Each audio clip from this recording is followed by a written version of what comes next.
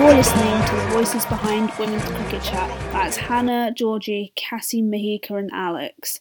Coming up on today's podcast, it's the episode you've all been waiting for. We've got the one, the only, Queen of Speckies, Fran Wilson. Now, we obviously talked to Fran about that pointless episode and the dynamic duo of her and Georgie, her move back to Western Storm, and making the tough decision to retire from international cricket. This is also the last episode with Hannah for a while, as she's just given birth to her little girl Phoebe. The team would like to wish her and Howard a massive congrats on the birth of their child, Phoebe, and good luck with the sleepless nights. Okay, today we are welcoming to the podcast World Cup winner, pointless winner, my partner in crime, Fran Wilson. Fran, welcome to the pod. You're joining me, Georgie, and Hannah, very close to term with a baby. So it's going to be an exciting pod today. Hello, thank you for having me. So thank you so much for joining us. Obviously, you know, we're recording this just after you and I went live, won pointless the other day. You've won many a trophy in your time. So we've got to start things off. Like, you've played in 3 World Cups. Which one was the highlight? Probably the winning one. What was it like to win a World Cup? Yeah, it's incredible. It feels like a long time ago now. I guess it was. It was, 5 years ago? Yeah, I just think the whole tournament, so 2017, was just incredible to be a part of. And it's even like cooler now looking back. I think initially you don't really think about it because you're in the moment and you're kind of in it. But like looking back, you think about all the cool memories and all like the close games and just the friends and everything. Yeah, it's incredible to have been a part of. And before we get onto all the cricket stuff, let's take it back to point as well. So how highly does that rank alongside that 2017 experience? Oh, it's the life achievement, I think. Greatest life achievement. Yeah, as I say, in all seriousness, how did you find it? Yeah, it was good fun. It was really good fun. I genuinely wasn't expecting to get past the first round. But yeah, no, like, it was amazing. Basically, Fran and I rocked up and we're like, we don't really know what we're doing here. Okay. And I was like, Fran, you are at least a Cricket World Cup winner. I just sit and record a podcast and then proclaim to the world that I sit next to a penguin. So actually, it just got even worse. And yeah, I think everyone was quite surprised that we won it. Yeah, we were last minute cuts, weren't we? Because Heather and Tammy couldn't do it because they had some kind of training or something. So we were like called up the day before, and I was like, all I remember is seeing everything that you couldn't wear, and I was like, I have nothing to wear. Like, you couldn't wear black, and I was like, that's like my whole wardrobe. I've got nothing to wear. So yeah, it was definitely unexpected, but I guess, I don't know, sometimes they're the best things in life, you know, unexpected. I did get a lot of really random messages from people being like, you're really tall. And I was like, I know, but also Fran is not that tall. So we probably be quite ridiculous right now. Someone was like, you must be at least 6'5". And I was like, you're an idiot. No, I'm not. I was playing international basketball right now. I got the same. Everyone was like, you have to keep panning out to see you both because Georgie's so tall. And I was like, I don't think she's that tall. Like, but did you walk past Richard Osman? Because then I was like, I definitely don't feel tall right now. Yeah, exactly. Madness. But yeah, and everyone kept being like, hey, did you get asked lots of cricket questions? I was like, no. And I got a very rude message from my brother when we got the Formula One question wrong. Oh, really? Yeah, not for podcast ears. Also, I'm pretty sure that trophy is heavier than the World Cup trophy.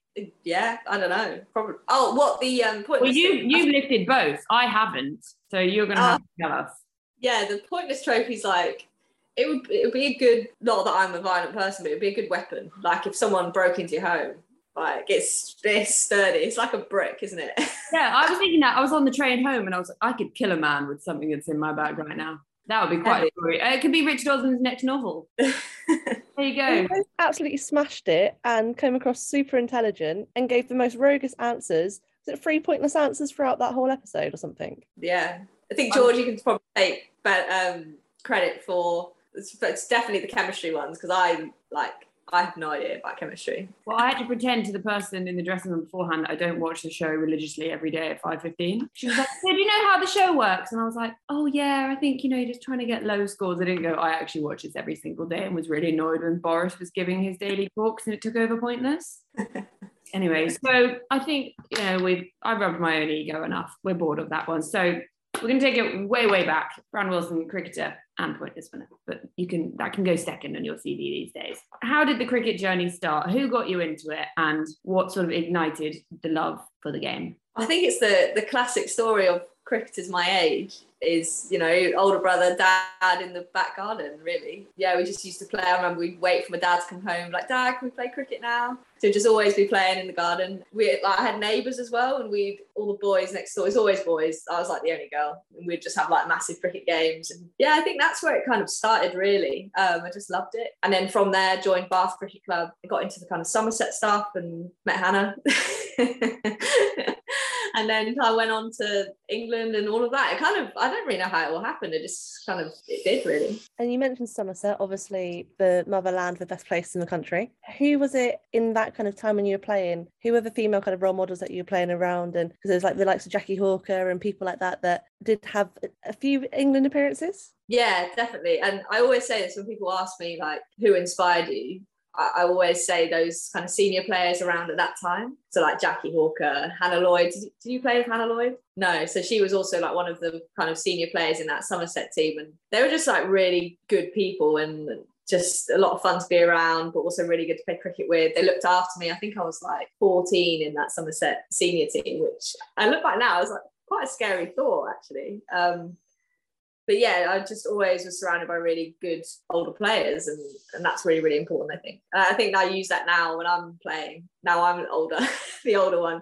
I've taken really seriously my role as like looking after the younger players. And do you think that there's been a really big change in how those younger players are managed, you know, physically and psychologically? Because obviously we focus a lot more on strength these days, but then also the mental health support. Is that different now to when you were coming through? Yeah, definitely. Massively different. I think there's more of an awareness around kind of looking after the players, which is a really good thing. I think there's a challenge with it as well, because there's a lot of what we used to do that was really, really good. So how do I explain what I'm trying to say here? So it's really, it's so good we're now looking after people. We need to get that balance between, no, you have to be at this thing, you have to commit in this way. And I think that's just a challenge that we're going through at the moment, because it's a bit of a transition phase between how it used to be and how it is now. But it's really interesting, actually. Yeah, because I think especially at the moment with this professionalisation, it's the first time where you as a former England player, you had that kind of sense of structured day-to-day kind of training, you know what you're meant to be doing. Whereas in this regional setup now, especially the younger players, it's a bit of a culture shock for some of them, I think. I've had some players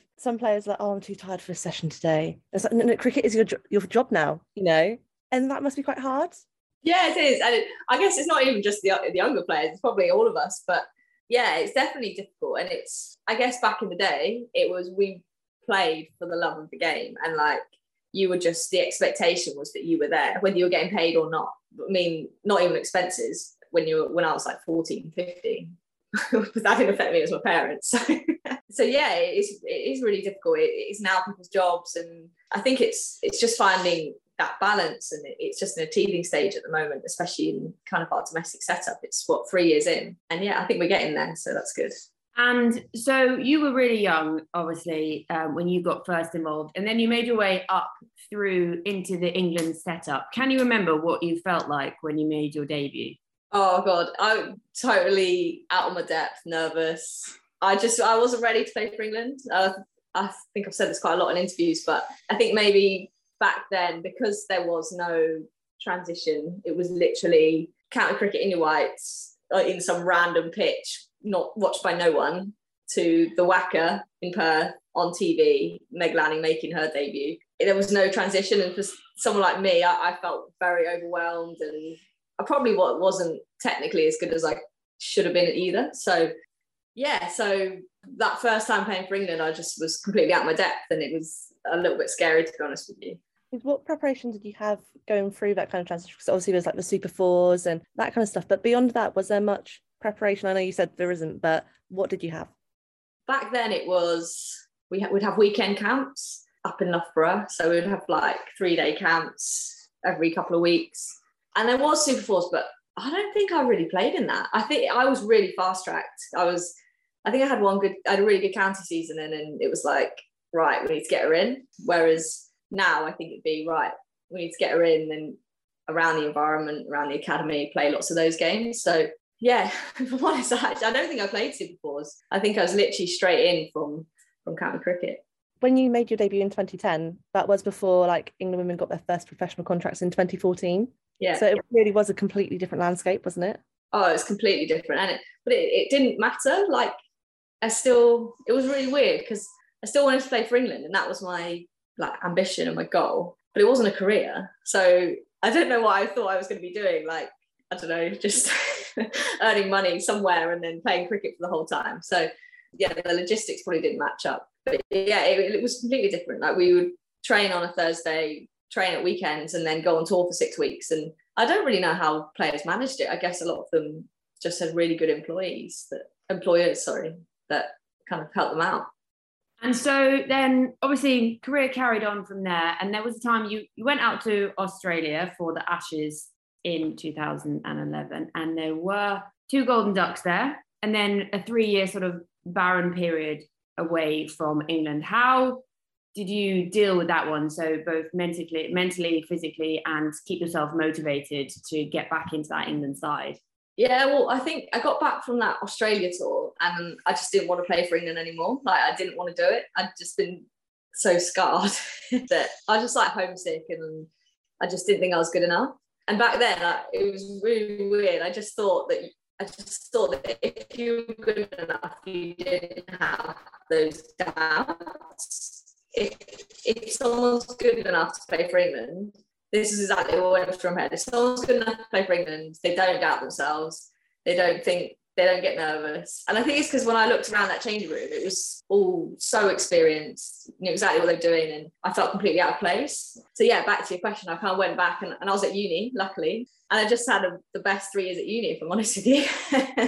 I played football, so I joined the football team and got into like the performance squad. So it was almost like training like a professional athlete, but going out on a Wednesday night, which was amazing. I met some amazing friends, got really involved in the club, uni. So yeah, did loads of cool stuff and developed my confidence, developed a lot of other areas of my life, let alone just having a really good group of friends away from cricket as well. And I attribute a lot of getting back into that England team to my experiences at Bath Uni and my friendship group and the football club, just because it gave me so much to then leave uni and be like, okay, right, now you can like knuckle down and try and get back into that England team.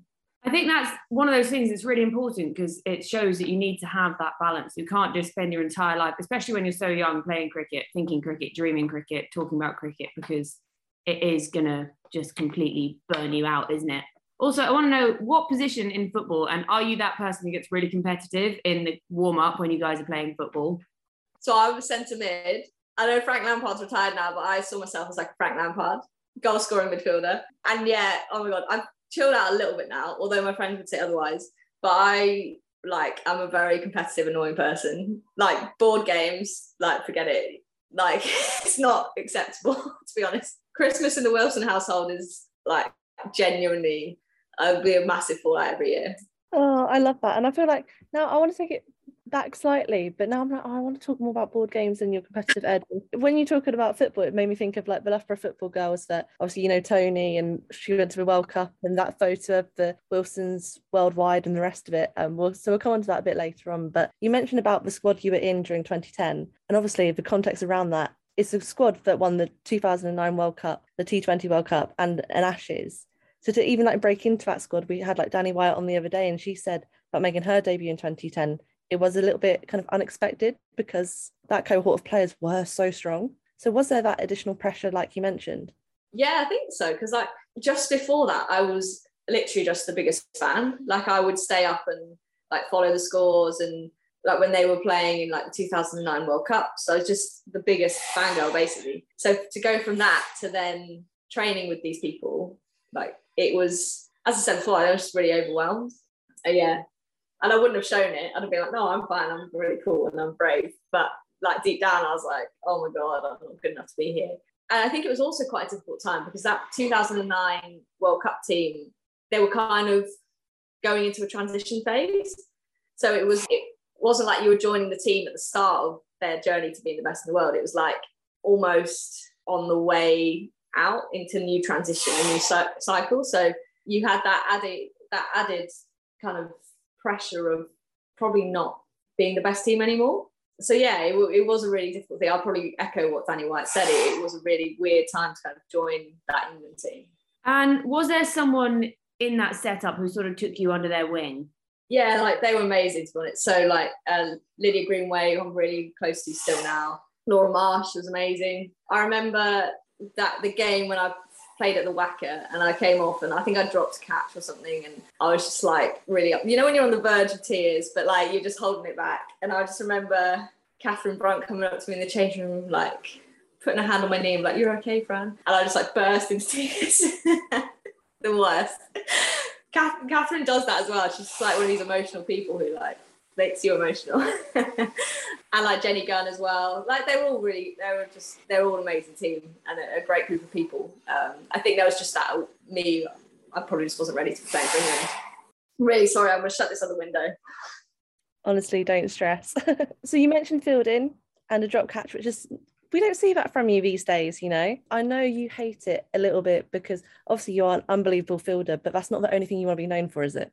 No, like I did always find it a little bit frustrating. It was always like, oh, Fran Wilson, best fielder in the world, which is great, amazing. But like I always felt in that England team that I never really got to consistently show what I could do with the bat. So that was always a bit of a frustration from my part. But I guess maybe a good frustration because it's not a bad thing to be known for your fielding.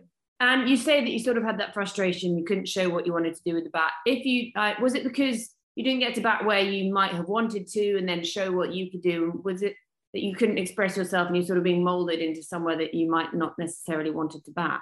Yeah, a little bit. I think I had like phases of like batting 5-6, which I really enjoyed. And like it is an exciting position. I think it just got to a point where I was like, this isn't where I want it to be in the end.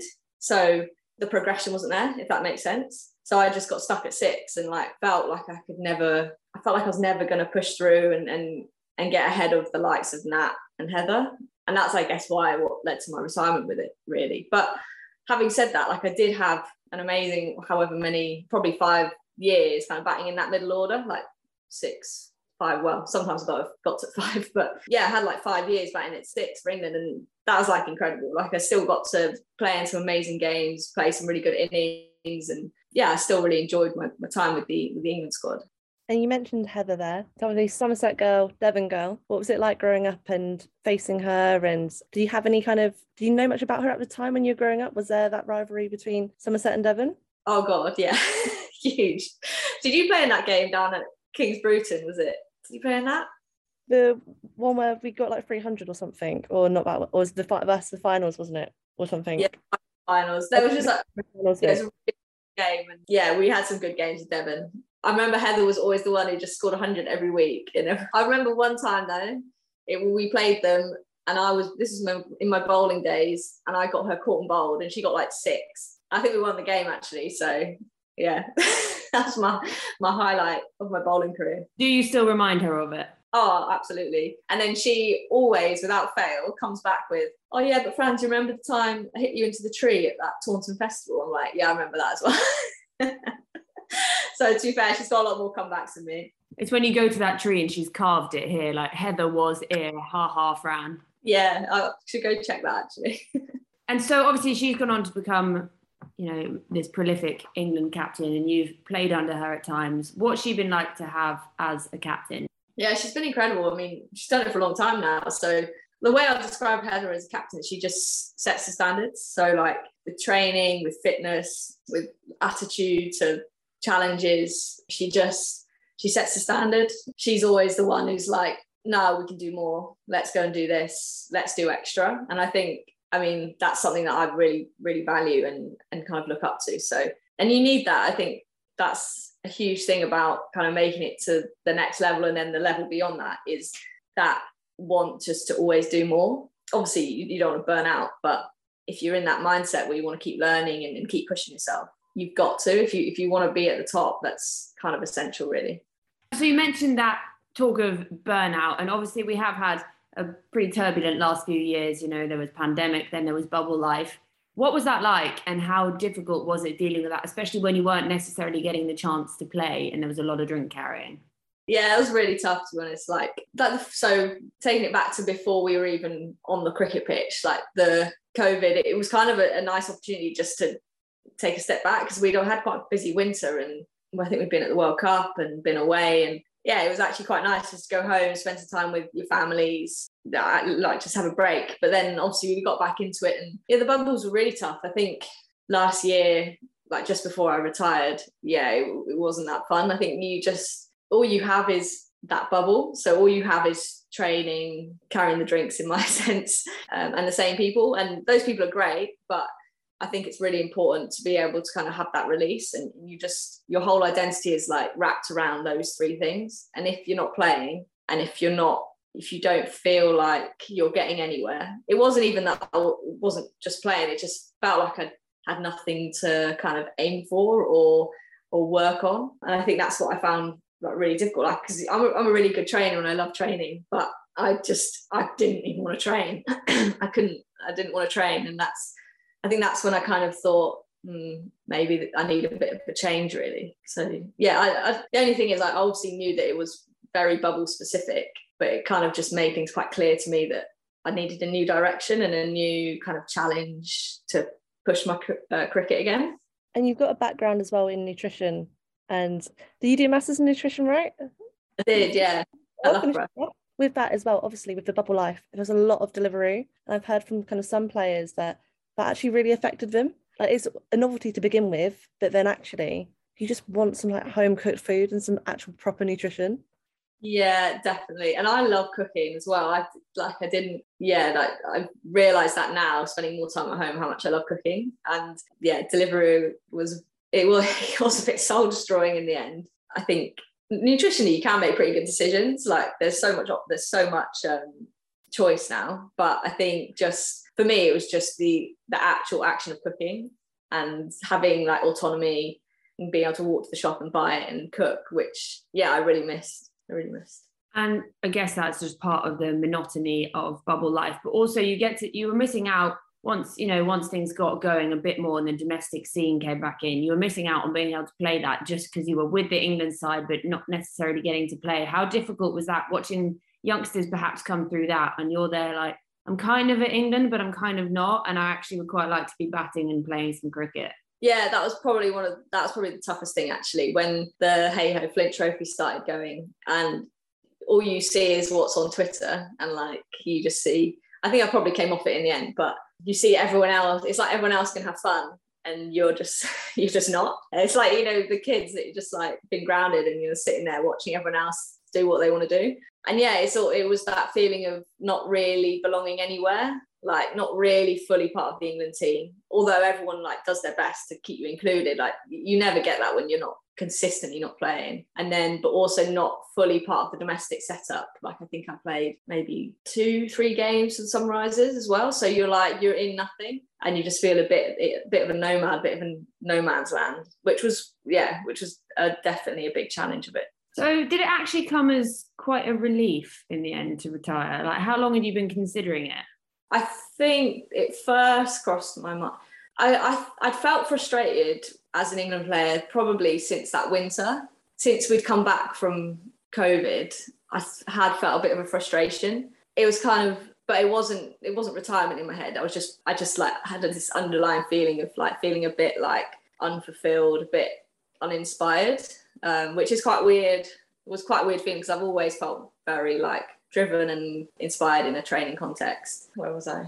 But then I think as the summer went on and the bubbles went on, it kind of became really clear to me that actually I just needed a new challenge. So I don't actually think it was the bubbles and COVID which might have contributed, it might have sped it up, but I think it was really just an underlying feeling that actually I want a new challenge. I want a new challenge in cricket. I just felt a bit stale as an international cricketer, and I didn't feel like I was going to get through that staleness if I kept going in the same direction. I felt like I needed to take a sidestep to then kind of push on. I know it sounds weird because it probably sounds like, oh, you're retiring from international cricket, you're kind of settling in, you're coasting to the end. But for me, it was more, oh, right, how can I enjoy my cricket again? How can I push my cricket again and get that new lease of like passion for it, really?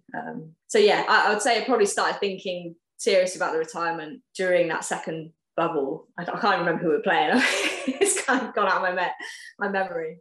Yeah. And you're talking about a new challenge. Obviously, with the regional stuff, it's provided that. And I want to get on some highlights as well, because I know we've been focusing on those kind of challenges, but there's been a lot of highlights as well in your England career. So perhaps start with some of those highlights and we'll move on to the regional stuff shortly. Yeah, so I'd say one of the biggest ones was my first game back. There was a lot riding on that game. I think we were playing Pakistan at the the Ageas Bowl. It was a double header, so there was a good crowd in, and I was so nervous. I hadn't played for England in like 5 years, and there was a lot riding on it. And I don't know, somehow I managed to get my player of the match, which was meant a lot to me. And then, God, there's so many highlights. Like, I just love. It sounds stupid, but I love just going to training every week up at Loughborough, and I felt like I was learning so much, especially when Mark Robinson and Ali Maiden were in. Like, that kind of build up to that World Cup in 2017 and the World Cup in 2017 was just like, I just felt like I was constantly learning, constantly being pushed, which was definitely a highlight. Probably that 75 it was 81, wasn't it? Against India in the World Cup. That was incredible. Don't pretend you don't know. You don't know, was it? Yeah. Oh, I don't know what I scored in the World Cup. I think it was 81.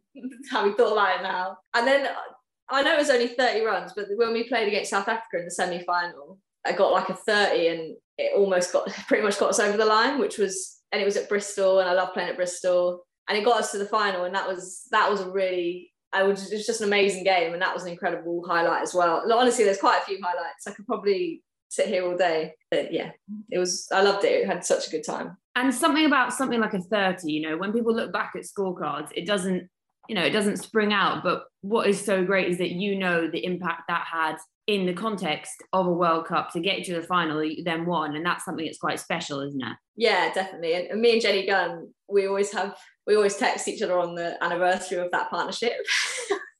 Like, oh, it's our anniversary today, Jen, because it was such a good partnership, and we just remember the chats we were having, and yeah, it was such an important game and an important partnership to get us through to that final. So yeah, we're very aware as a team like how important those little contributions are. I feel like that date needs to be shared. Georgie, what do you think? Yeah, we're 100% having anniversary. Fran, tell the listeners when they need to. I only know the date because it always comes up on the ECB like on this day, so I don't actually know off the top of my head. But I can let you know it.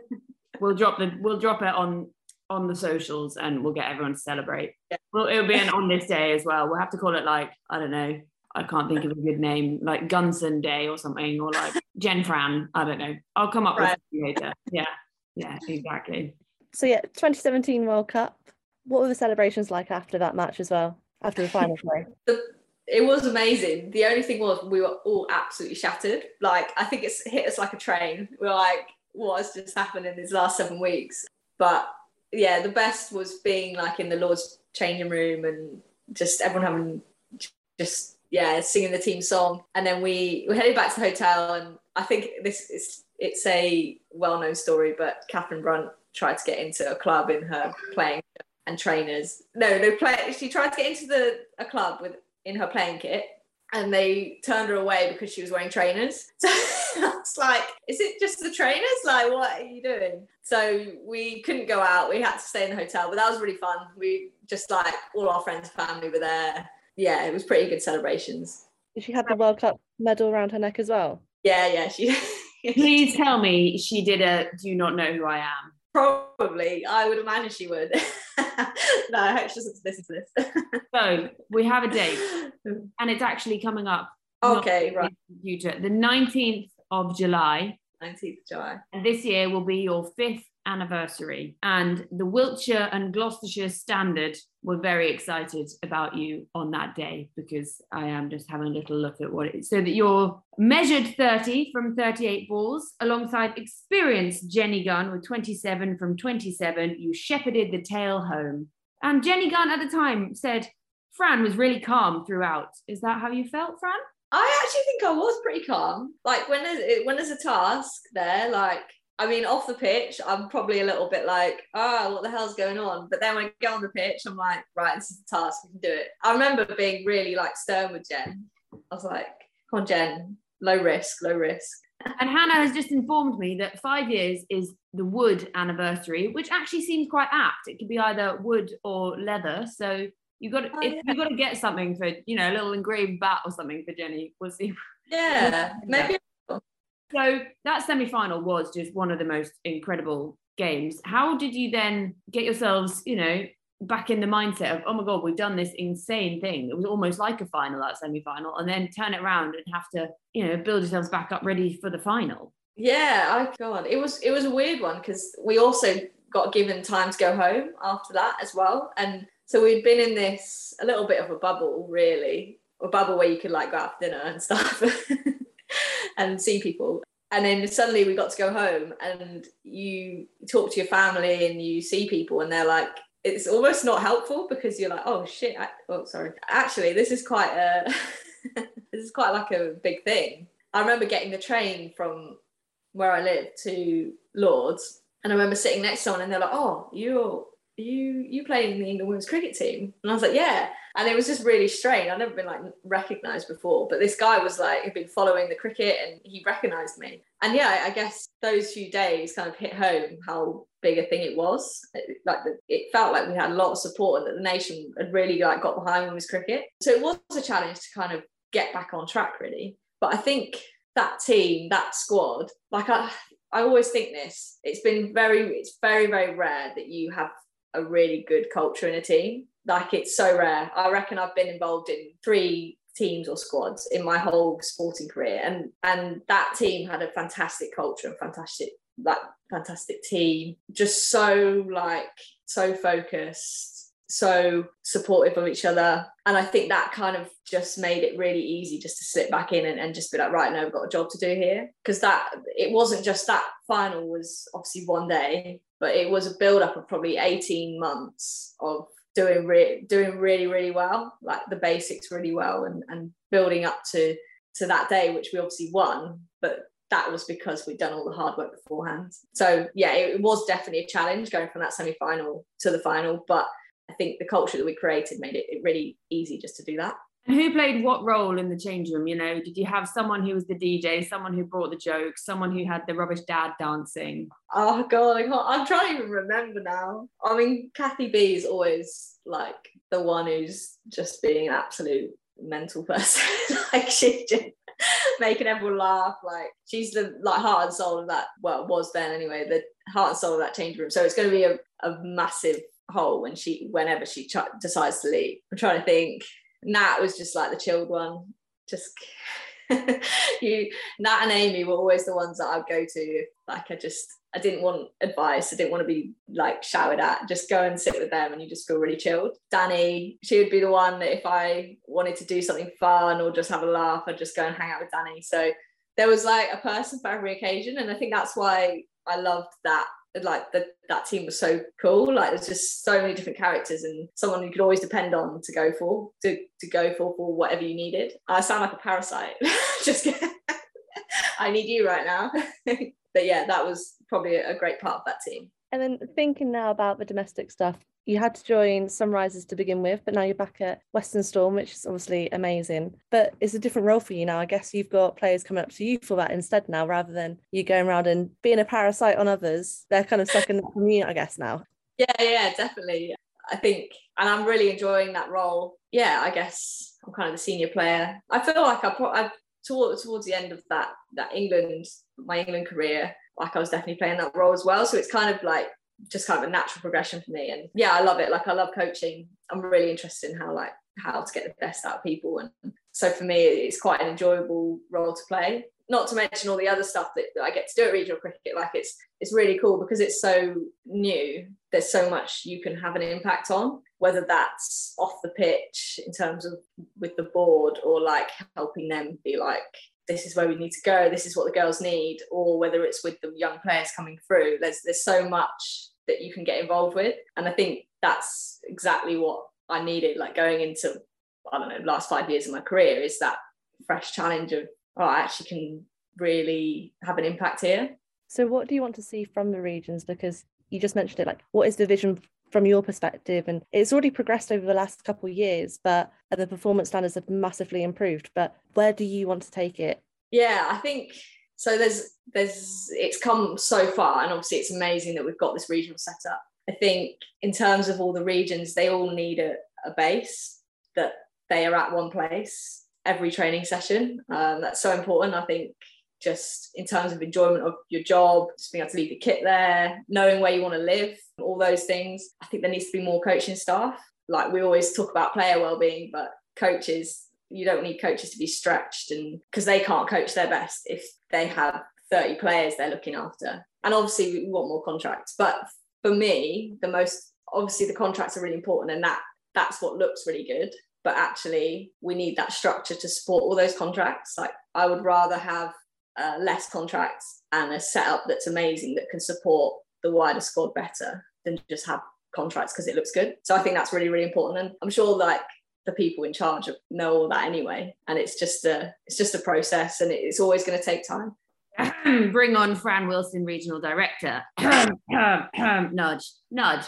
So obviously you are playing alongside some of these really young girls that have come through the system that's obviously really different to when you first got involved, but they actually might be, we could almost call them the World Cup generation. So they would have seen that World Cup and been like, you know what, I want to play. We've got 15-year-olds, haven't we, at the moment playing? We've got 16, 17. They would have seen that. What does it feel like to know that actually you're playing with and against some people that you might have inspired? Yeah, it's quite cool, actually. I guess it was that same feeling that Jenny Gunn, Catherine Brunt would have got when I was in their changing room back in 2010. Like you feel like you're having an impact. So yeah, like I was at a game yesterday and one of the girls was saying, "Oh, I really want to get your autograph." I was like, "What, really?" I don't think you need my autograph. I felt the same on Pointless, but I was too scared to ask. No, I feel like an imposter. And then Sunrisers, you had a difficult time, but now you're back at Western Storm. What was the decision to come back to West Country? Yeah, I actually really enjoyed being at Sunrisers, and I was living up that way at the time, and with England as well. It meant you work with your regions loads, so you just need to be somewhere close and where you could be at home as much as possible. And I loved working with all the girls. They were a great bunch. The coaches were fantastic. But my decision to move back to the West Country is purely just, I was like, well, I'm settling a little bit now as in terms of where I'm living, and I'm from the West Country. It's somewhere I'm really passionate about the cricket because I obviously grew up playing there. So I've got a lot of connections in terms of places that I've coached and played against. And I think having that kind of driver is really, really important, especially now I've stepped away from the England stuff. Having that extra driver, it's not just about like pushing yourself to get to the top level anymore. It is about pushing yourself to play and keep improving, but it's also about, right, how can I develop cricket in this area? And I think that was probably a huge part of why I wanted to come back to the West Country. And you guys had, not a bad campaign in the Charlotte Edwards Cup this year. Obviously, we're looking ahead now to the Rachel Hayhoe Flint. How are preparations going for that? And, can you swipe it off the Vipers this year? Yeah, I genuinely think we can. I think the Charlotte Edwards Cup, is it Cup or Trophy? Cup. Either one. We were very much in a stage, we're a little bit unsettled just because we've had a bit of a turnover of coaches. Although it's not a new team, I don't feel like we knew exactly where we all fitted in. So we're just in that transition phase, and I think that's just normal. Going into the Rachel Hayhoe, I feel like as a team, 50 over cricket will really suit us. We all know Luffy can bat for days, which will be amazing. Like she can be the glue for our team. And I think we'll have more stability as well, which will be really, really important. So I definitely think we can swipe it off the Vipers. And you mentioned Luffy as captain there. I can't mention her without linking it to your nutrition degree and her baking. Is it the baked goods that are going to get you to that final? And which one is your favourite? Could do. She does every Friday in the winter. She baked us cakes, which was amazing. What's my favourite? I feel like she does this Rocky Road type thing. I don't know how she does it. Hannah's nodding. Yeah, a lot of comments about that, and I've seen it. I haven't tasted it, but I want it. No, she's a good baker. That Rocky Road looks next level. But back onto you a bit. Also, alongside playing, you've been doing a bit of commentary, And you did a bit of commentary with Georgie, didn't you, at the Charlotte Edwards Cup final? Yes, we did. So how have you found that as well outside of playing the game? Yeah, I love it. It's good fun. I don't think I would want to do it as a full-time career, but it's quite cool to just kind of go and watch some cricket and chat about it. And yeah, it's really enjoyable. I still feel quite close to the game and the players, so it is a bit tricky sometimes, but yeah, it's good fun, and you get to do it. It was really nice seeing Tash at the final and being able to chat, and yeah, it's just a really cool little sociable little job, and it's good fun. I think you were probably slightly less stressed than Tash, who was in that box with us, because she was watching her own team that obviously she wanted to be playing for, and they actually did get a lot closer than we thought at one point, but she was a very stressed human, wasn't she? Oh yeah, Tash is hilarious because she can't hide anything she's feeling. I lived with Tash for a couple of years up in Loughborough. I got to know her quite well, and yeah, you know exactly how she's feeling by the look on her face. And that final, when they were I don't know what they were, 50 for 5 or something, she was stressing. Actually, it was really funny when the ball went through ADR's legs and she was just oh, it's not good, is it? I was like, no, poor ADR.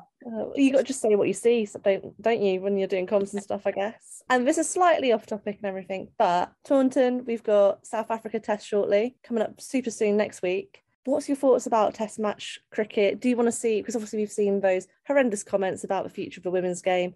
You only got to play, was it one test in your career? So yeah. So partly, what was that one experience like? And secondly, do you want to call for more red ball cricket in the women's game? Yeah, I think firstly, it was obviously very disappointing to hear the ICC stance on women's Test cricket. I think, so for me, I feel just very grateful that I got one Test cap, because obviously it's played so irregularly that, to get one, it's actually a pretty cool achievement to have. I think, yeah, I'd love to see more Test cricket. I'd love to see the multi-format series. I think they work really well. And if you can do that financially, I think why not do it? It teaches a different skills, which will be really, really valuable for the other formats. So yeah, I would love to see more Test cricket, and hopefully the people in charge can kind of get that ball moving. So once we've had Fran Wilson, the cricketer, and then Fran Wilson, regional director, Fran Wilson can just take over and bring in more women's Test matches, and that'll be fine. There you go, all sorted. I've done it for you. I'll be your assistant. Get Luffy to bake stuff and we'll just travel around with it, so that's fine. I feel like we've probably talked your ear off enough, and it's at the time of recording quite early in the morning. Hannah could pop out a baby at any time. The builders could come through your wall. Who knows what might happen, and that's the fun of it all. But we do like to always round it off with some quick fire questions. So we're going to start off with one that we usually use, and that is, what is your favourite item at a cricket tea? Oh goodness, a scone. Cream or jam first? You can do both, can't you? I don't know. I think if you just sandwich it, then there's no argument. Yeah. What's on top, what's on bottom though? Sideways? I don't know. I don't like cream or jam, so this makes no relevance to me. Get a slather on the butter. Favourite sledge you've either given out or heard? Oh God, I'm really not very good at quick fire questions. Sorry to bring it up again, but Kathy B told me to F off when I was 14, so that was funny. How often do you remind her?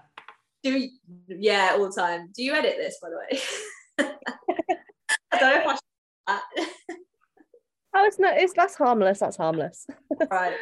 Totally fine. Favourite place you've played? Favourite place? I really like the North Sydney Oval in Sydney. Obviously Sydney. Yeah, North Sydney Oval. Obviously Lords. But yeah, North Sydney Oval. What's been your favourite county to play for? Because you've played for at least 4 or 5. Yeah, I know, it's not great, is it? I really enjoyed my time at Kent. It obviously helped we won, but yeah, that was good fun. And so you've made the move from Oval to Welsh Fire. If you could pick, KP Nuts or hula hoops? Hula hoops, any time. A night in or a night out? In, definitely. Favourite person you've ever played with or against? Danny Wyatt. Is that with and against? Both? Yeah, with would be her. Against would be probably Lissy McLeod. I don't know if you guys know her, but we're like best friends, and it's just hilarious when we played each other, like when we were younger. She'd be bowling and just laughing while she was bowling. We'd just have so much fun. If you hadn't been a cricketer, what would you wanted to do? I always wanted to be a vet when I was a child. that dream ended when I realised you had to be like really good at chemistry though. That's where I came in. Exactly. I was actually terrible at chemistry. I hated every single moment, but it's come in handy. You know the periodic table though, so that's good. I mean, who was it? There was definitely a girl in my year that could sing the Element song, which Daniel Radcliffe can do. Watch the video of him doing the Element song. But very strange. I digress. Person who's inspired you most in your life? Oh, my mum. Is she also your biggest fan? Because mums are the best. Yeah. Wait, what did you just say? Is she also your biggest fan? She's actually not, which probably like she doesn't even watch me play cricket. I don't know, she's just great. She always works really hard at stuff and loves everything she does. So I've kind of like look up to that. Last TV series you binged? Oh, what was it? Love Island doesn't count, does it? Or does it? Yeah. You were every day 9 o'clock. Sorry, I can't do anything else now. I've got plans with Love Island. No, so I don't do the evening. I like wake up in the morning. This is what happens when you're cricketing. You have loads of spare time. I wake up in the morning and then I have a cup of tea and I watch it. I watch it on catch up. It's great. It's just the best way to start the day. Literally, that's what I've been doing on maternity leave. Literally, I'm like, cup of tea, Love Island. I can feel better about my life now. Yeah, and the best thing I love it is because in the evening I'll follow I'll look on Twitter what everyone's writing. I'm like, oh, this sounds funny today. Honestly, I sound like a massive Love Island badger now, but who do you want to win? Or it's too early to say about winning. So who's your favourite? My favourites? I don't know. I don't know if I like any of them much. But I don't know. Yeah, no comment yet. Reserve my judgment. And if you could sum up your cricketing career thus far in 3 words, what would you say? 3 words. I'm going to go with 19th of July. Yeah, that works. Was that World Cup final day? No, that was your anniversary. Jenny Gunn Day. Okay. Hannah, just one baby in until the 19th of July, yeah? Well, if it all goes well this morning, that is a possibility. So can you imagine? Oh, wow. What will I call her though? Jenny or Fran? Fran. Franny? Fran. There we go. We just sort of our baby name drama. So I'm not happy to clarify. I feel like that is the end of everything I had to ask. Hannah, how about you? Yeah, that's all good for me. Well, Fran Wilson, World Cup winner, Pointless winner, and future director of world cricket. I'm going to go with that one. We like to aim high on this pod. Thank you so much for joining us. We'll obviously have to get in touch with our friend Richard Osman to tell him that this did happen. Apologies, I didn't have the penguin with me today either, but it's been so fab to have you on, and thanks for getting up mega early. We dragged you away from watching your morning Love Island, and thank you for coming on Women's Cricket Chat, and I'm sure we will all cross paths again in the very near future. Thank you. You did actually drag me away from Love Island. I just realised that.